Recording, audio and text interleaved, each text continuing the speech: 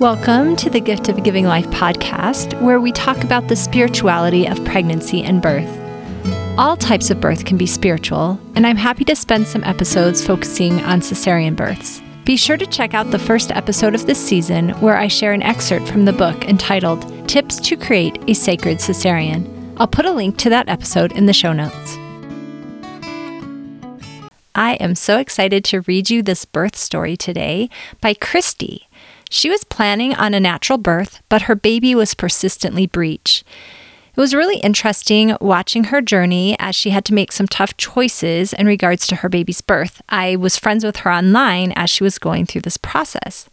And then once she had her baby, I was excited to read her birth story and see how in the end she had a positive birth experience despite not being able to have her original desires of a vaginal birth. Here is her story. I had always assumed that I wanted a standard hospital birth with all the pain relief trimmings until I was in my third trimester and started doing a little more research. Then I realized it was better for baby and mommy if the birth was natural, with as few interventions as possible. So I started preparing for a natural unmedicated birth by using the HypnoBabies home study program. At 28 weeks, I switched from my OB/GYN to a certified nurse midwife group who were very supportive of natural birth in a hospital setting. Rosie had always been breech at her 12-week, 20-week, and 27-week ultrasounds. I was told not to worry as only a very small percentage of babies remain breech at full term. All the same, I started doing exercises from spinningbabies.com, which were designed to encourage breech babies to turn head down. At 34 weeks, one of my midwives felt my stomach and said that the baby was head down. She advised me not to do any more baby turning exercises since my baby was in the correct position. I stopped doing the exercises, happy and confident about my upcoming birth because my baby was ready to go. At my 35-week appointment, a more experienced midwife, the one I had originally chosen as my main midwife, but I had seen all the other midwives for appointments so that I would know them all and be comfortable with whoever ended up being on call when I was in labor. Well, when she felt my stomach, she said she was pretty sure she felt Rosie's head up near my left ribs. I asked her to confirm it with an ultrasound since the previous week I had been told the opposite. And to me, the baby's position in my stomach felt the same as before. She did a quick ultrasound, and sure enough, Rosie was breech. She informed me that whether you do nothing or whether you try a lot of other strategies, 80% of babies will turn before you go into labor. At that point, I felt really worried about whether or not my dreams of a natural birth would be possible or not. I started going to a chiropractor weekly, doing spinning babies inversions and breech tilts. As the date drew nearer and nearer, I also bought a HypnoBabies Turning Your Breech baby track, which was comforting and gave me confidence that if it were safe and possible, Rosie would turn. I went to an acupuncturist for moxibustion and had my family fast and pray for my baby to turn if it was safe for her. At my 38-week appointment, my midwife double-checked with an ultrasound and Rosie was still breech. She referred me for an external version appointment with Dr. Parker, a very experienced OB with a good track record of successful ECVs, which is where they tried to turn the baby. I met with him at 38 and a half weeks, and he said he could attempt the ECV as soon as that Friday. He said that his policy was to attempt the version and then immediately induce labor or do a C-section, depending on whether it was successful. He had this policy to avoid any chance of the baby being stillborn resultant of any side effects of the version going undetected for several days. I still had high hopes of the ECV being successful, but went ahead and wrote up birth plans for the induction and the C-section so that I could be prepared, informed, and assertive for either eventuality. We scheduled the ECV for June 21st, a day before my actual due date. My mom was able to change her flight to a couple of days earlier so that she could be there for the birth. We arrived at the hospital at 6:45 a.m. and the nurse assigned to us got us situated and started monitoring my vitals, etc. She noted that I was having regular contractions every 3 to 4 minutes. She said that my body seemed ready to have this baby, except that without Rosie's head resting in my pelvis, there wasn't any pressure on my cervix to dilate and for things to progress. That made me happy because I wanted Rosie to be born when she was developmentally ready, and it seemed like she was. I'd originally planned to do the ECV with no pain medication and only use my hypnoanesthesia techniques.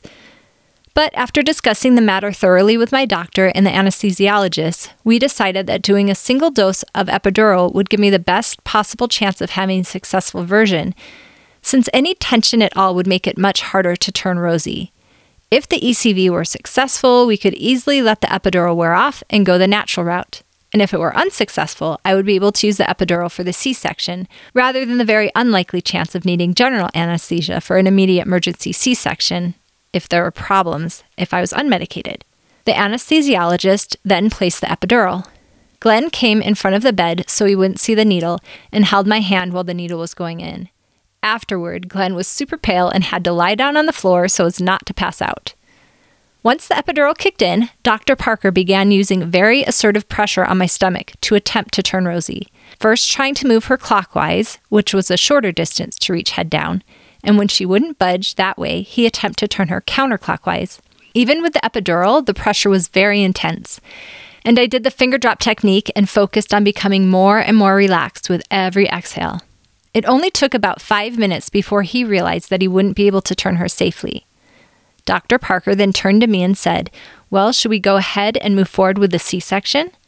I was extremely disappointed, but I knew that we had done everything we could to birth naturally, so I said, "Yes, let's do it."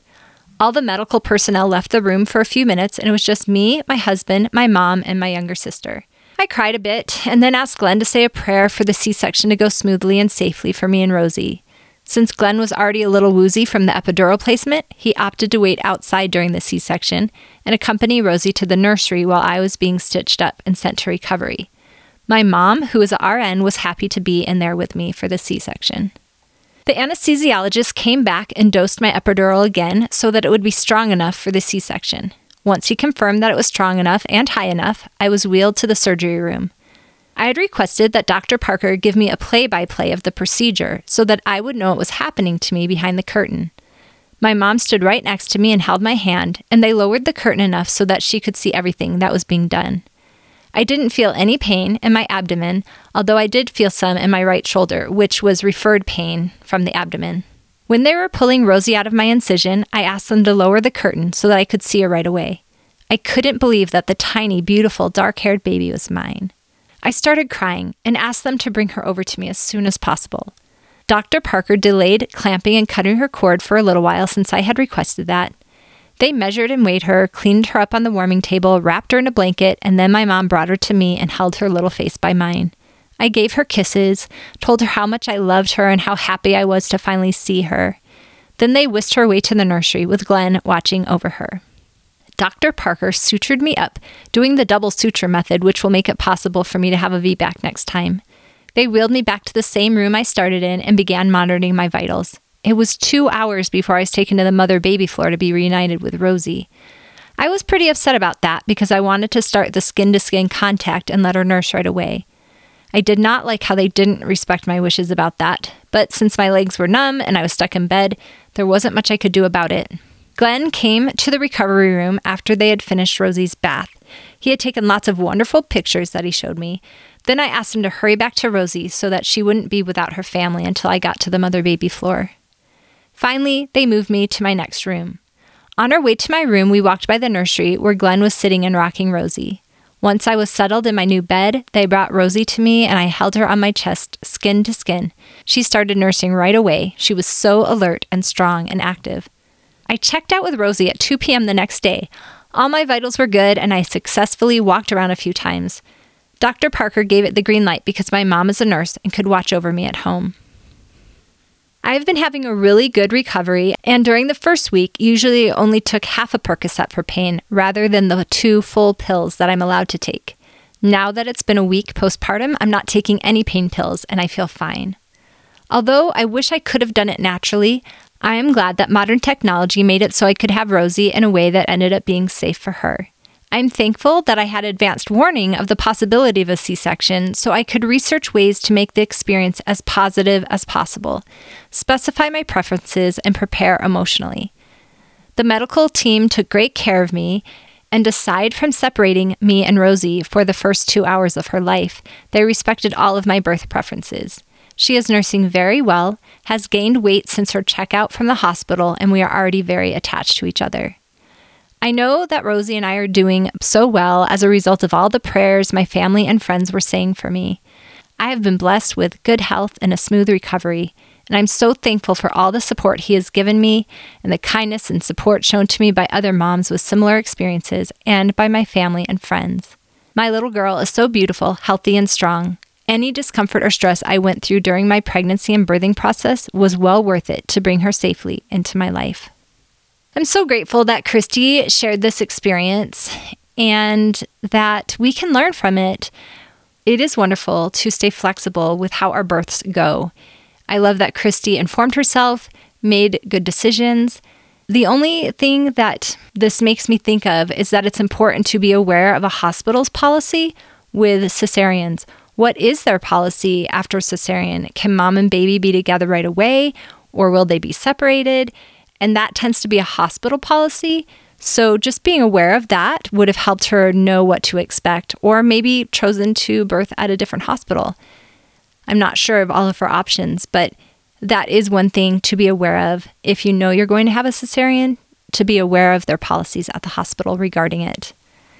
I know that all births can be spiritual, and I love that she felt this in hers. Thanks for joining us today.